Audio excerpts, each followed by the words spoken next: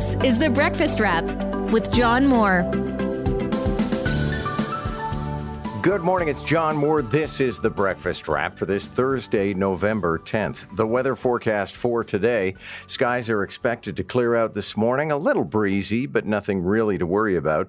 A lovely high of 18 degrees. Here are the 5 things you need to know. Number 1, new numbers paint a grim picture for hospital ERs. Number 2, not just schools. Doctors say we should mask indoors now as well. Number 3, Go Talks have resumed one day early. Number 4, Pierre Poilievre stands by his support for the convoy protesters. And number 5, enjoy your last warm day in southern Ontario. The Breakfast Wrap with John Moore. 5:07 is the time. 10 degrees on what is going to be your last warmish day. Not forever, but in this particular streak of weather. As a matter of fact, one of the 5 things you need to know today is that the weather is going to take somewhat of a turn. Now, I'm reading some of the accounts here that this is because of now Hurricane Nicole, and maybe that is pushing some sort of a weather system toward us. But I mean, Nicole is making landfall today in Florida. So how it gets from Florida to Toronto by this weekend, I don't know. It's a long drive, right? I mean, all of you have probably done it at one time or another.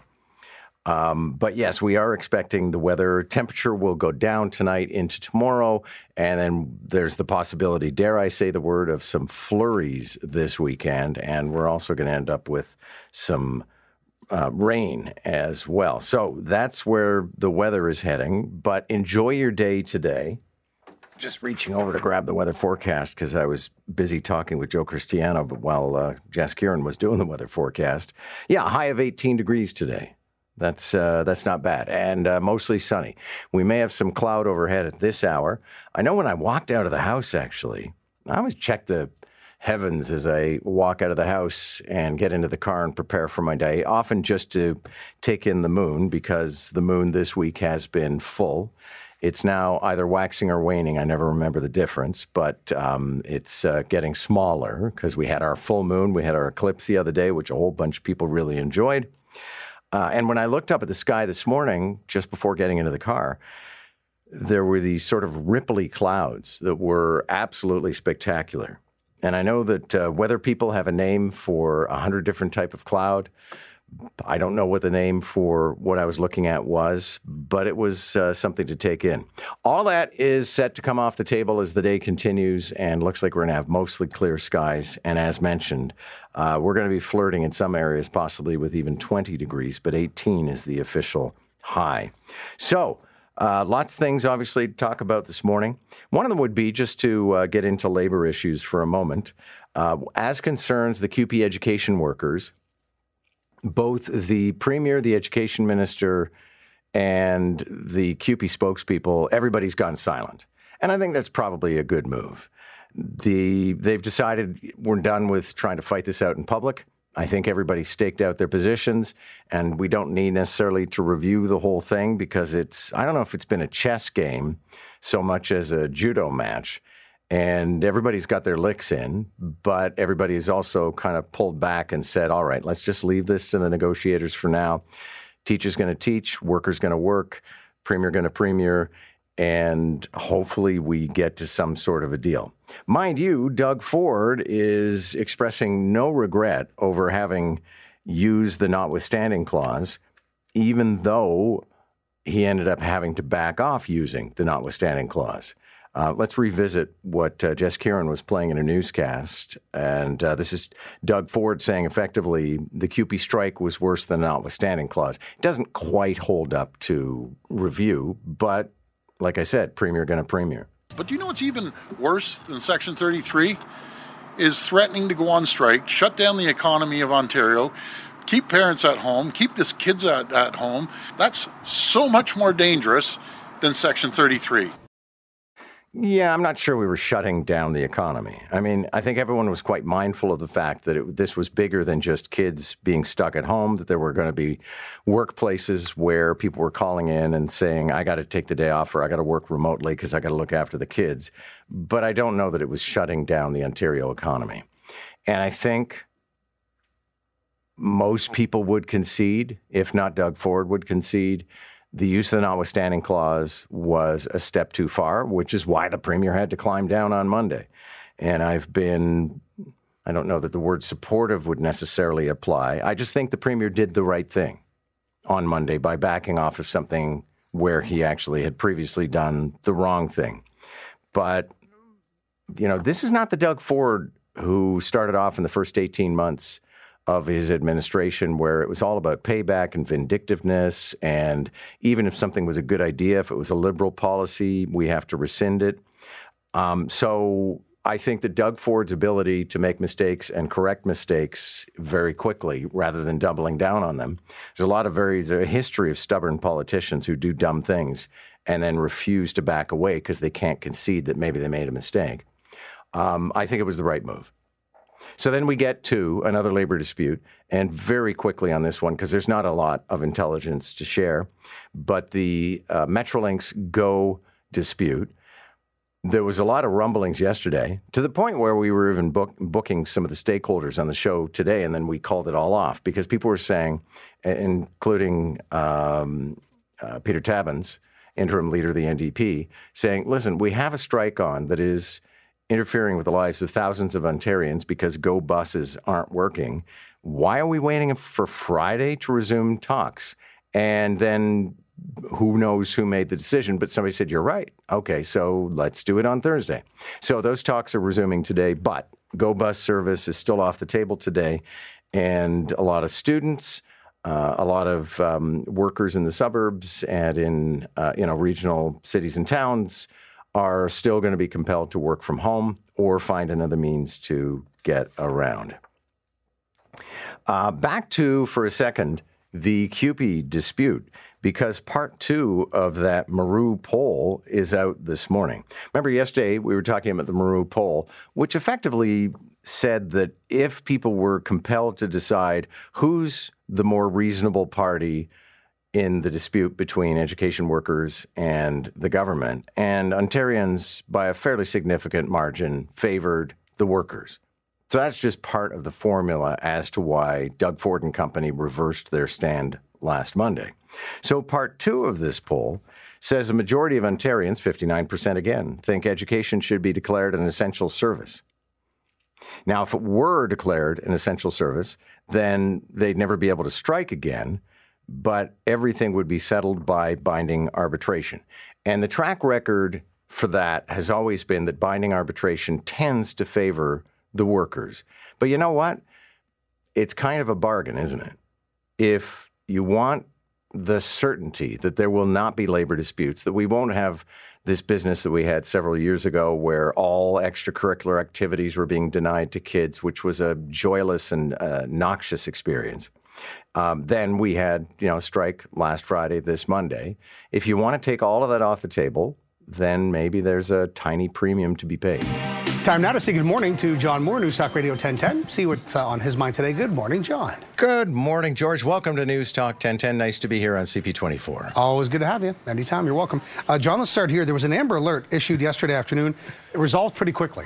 It was over very quickly. I think there's always going to be a curiosity the morning after an Amber Alert. What did it lead to? What happened? What was it really about? I was actually at a fundraiser last night for Human Rights Watch, and I had to be in a room of about 500 people. So you can imagine what that was like. All of a sudden, somebody's delivering a speech, and every single phone in the house has that buzz that is impossible to ignore. It was about a 2-year-old girl who was taken at about 4 p.m. Wednesday from a residence on Keele. The issue went out at 7:45, and by 8:45, she was found safe and sound. So, having been resolved, we can't provide a lot of the details, but I think people will be happy to know that at the very least, that story is done. Absolutely.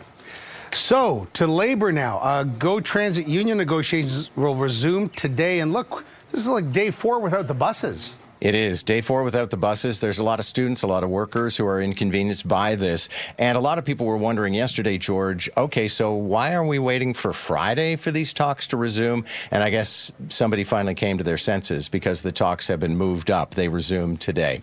2,200 workers are affected by this work stoppage. Many thousands of Ontarians are affected because the bus service isn't being provided.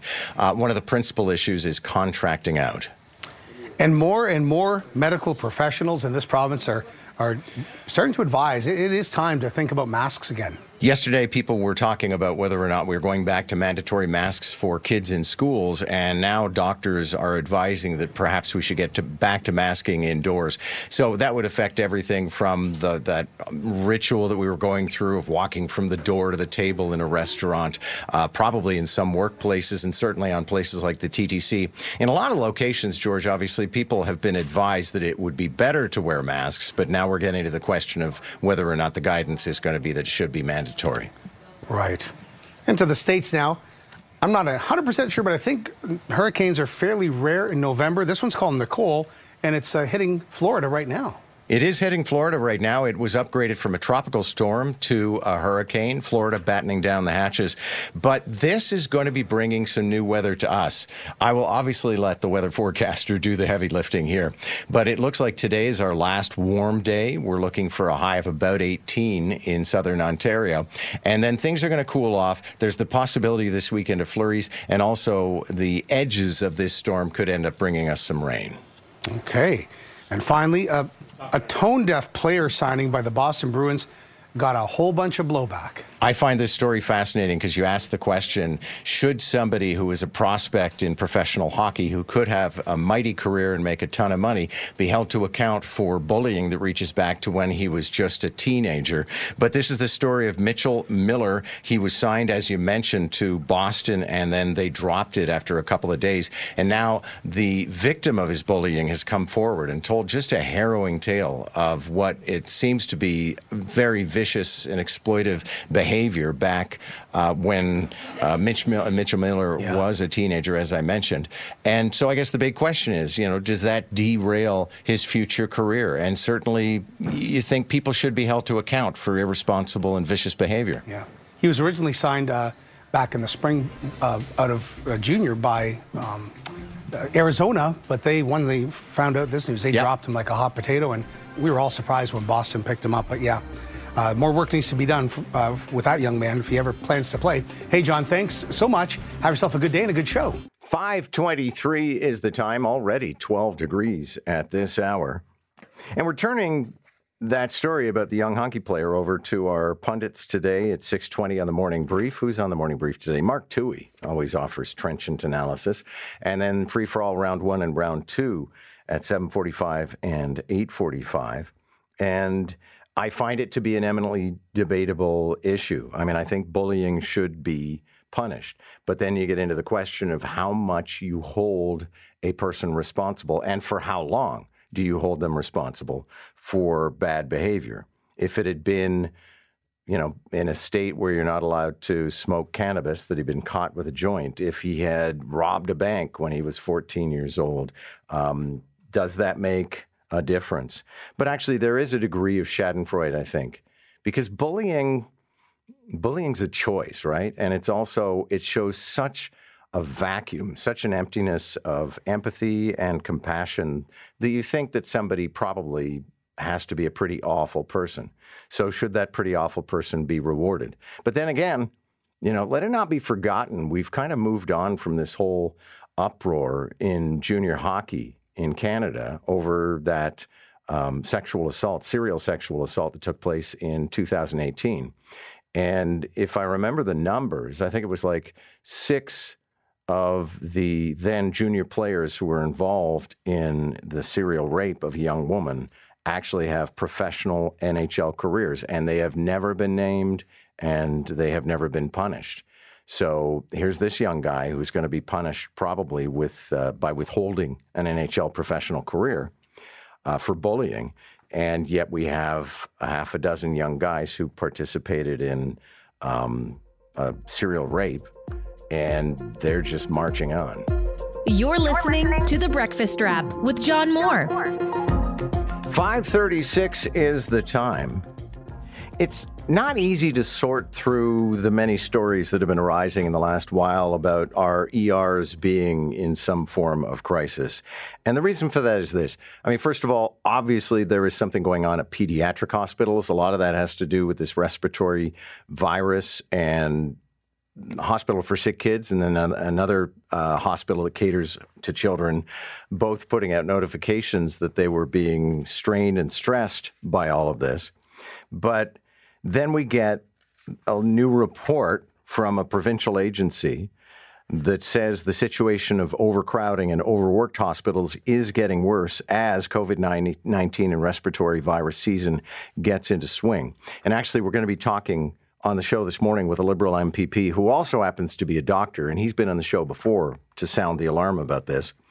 Some people are saying these reports shouldn't be leaked, as has been the case now 2 times in a row. It comes out every month. These reports should just be in the public domain. But the reason I say that it's not always easy to sort through stories like this is because there are people for whom constantly sounding the alarm about our medical system being in crisis, they have a pretty significant stake in it. There are people who would like to privatize more of the healthcare sector. There are those who simply, much like teachers' unions will say we need more teachers. Well, yeah, because you would like more people like you to be represented by your union, and you want to spread the joy. So there are a lot of people with agendas and competing agendas sometimes who would like to convince us at any time that the situation is in crisis. However, it seems very clear, and we'll get a much better picture of this when the MPP joins us on the show this morning. It seems very clear that at the moment, there is this convergence of conventional flu season, resurgence in COVID, and then this respiratory ailment, which seems to plague kids more than adults.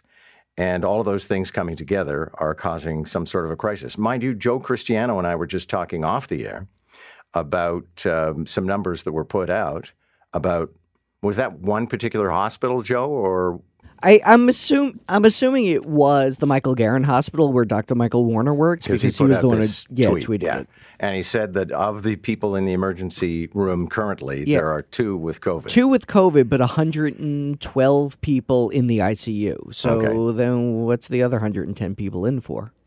Well, just going by the experience that I've had over the many, many years and times where I actually spent the night in emergency rooms as a reporter to get an impression of what's going on, you'd be surprised at what people are admitted for. I mean, obviously, heart attack, strokes, a lot of it is like a senior citizen who's fallen down or has just reached a point with COPD or something like that.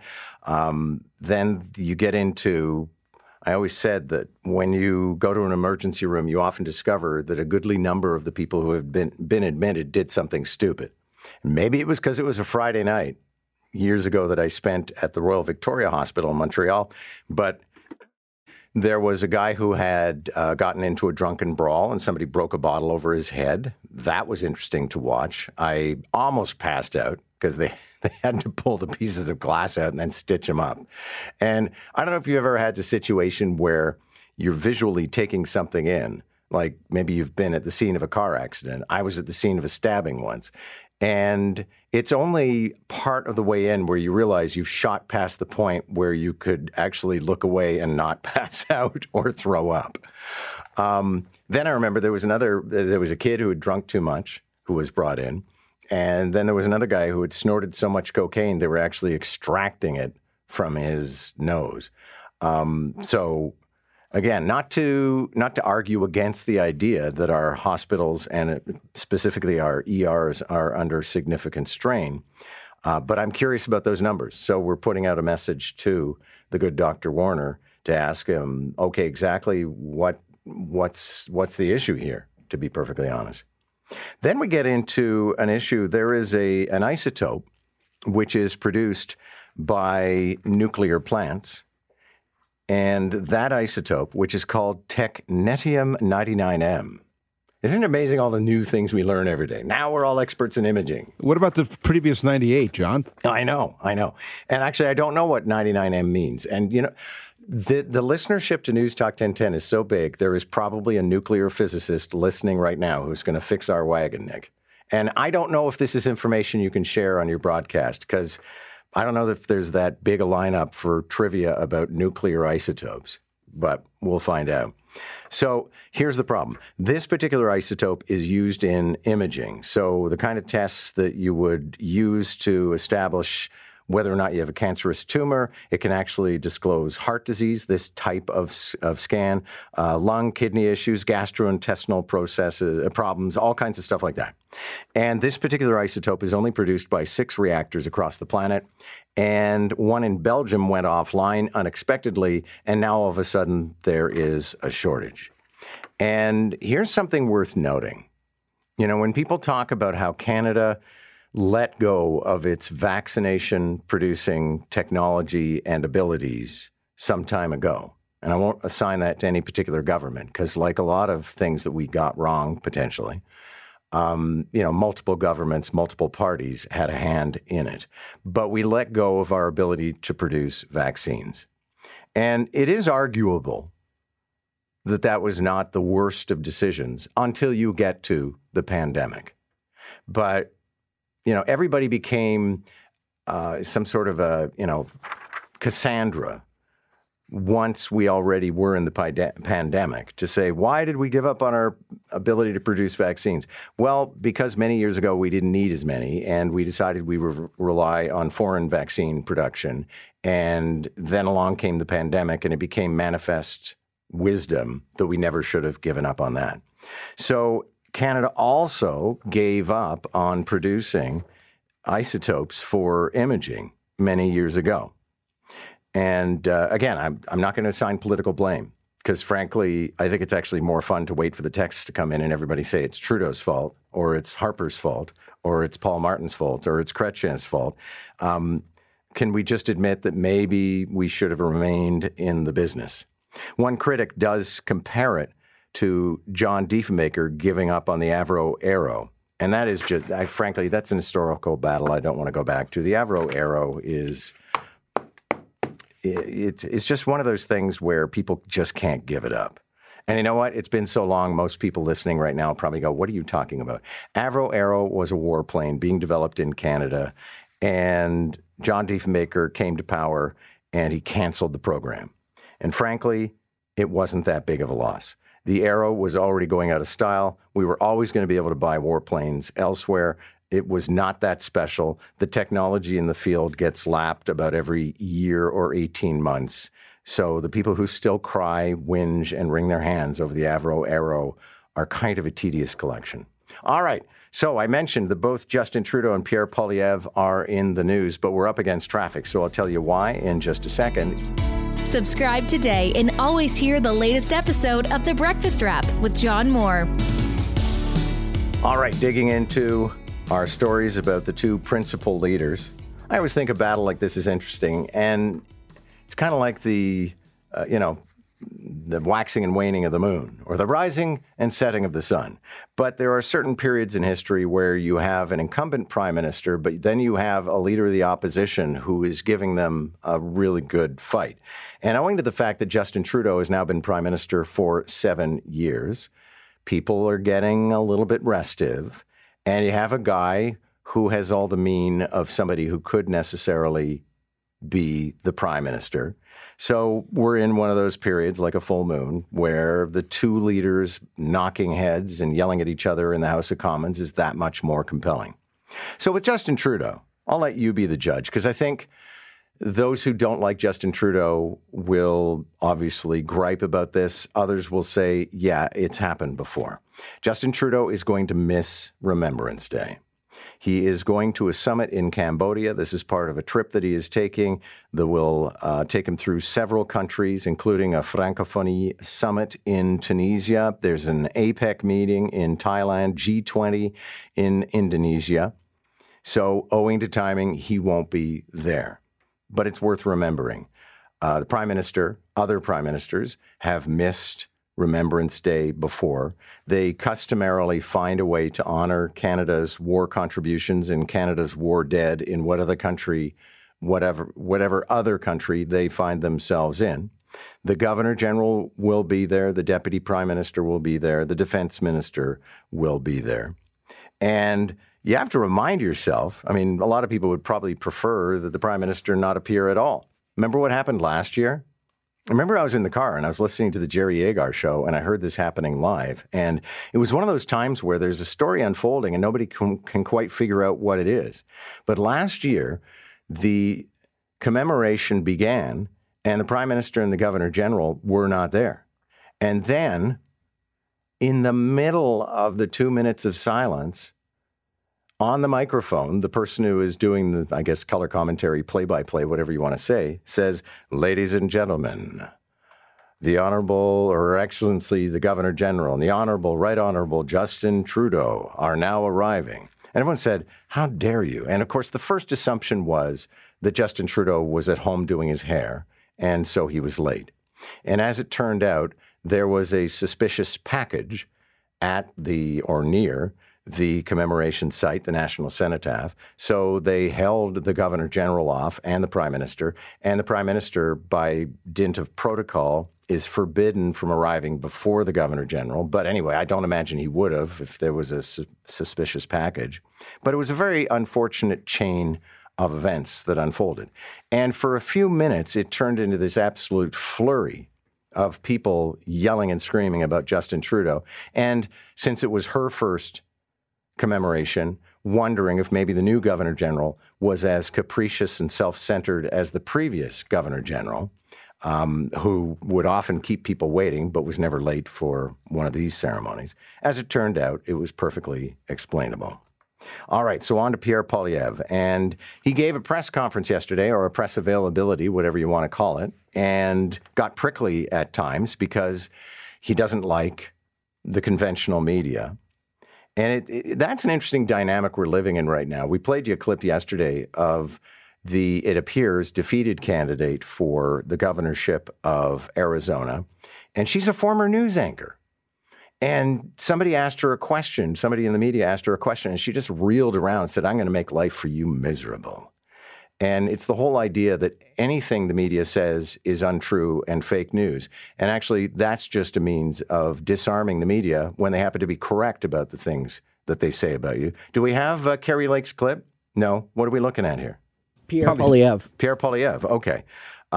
So Pierre Poilievre yesterday, a couple of aspects to this. One of them being that he said he continues to support the, quote, peaceful elements of the Freedom Convoy. So he wants to pick and choose. It's kind of like saying, "I like my left foot."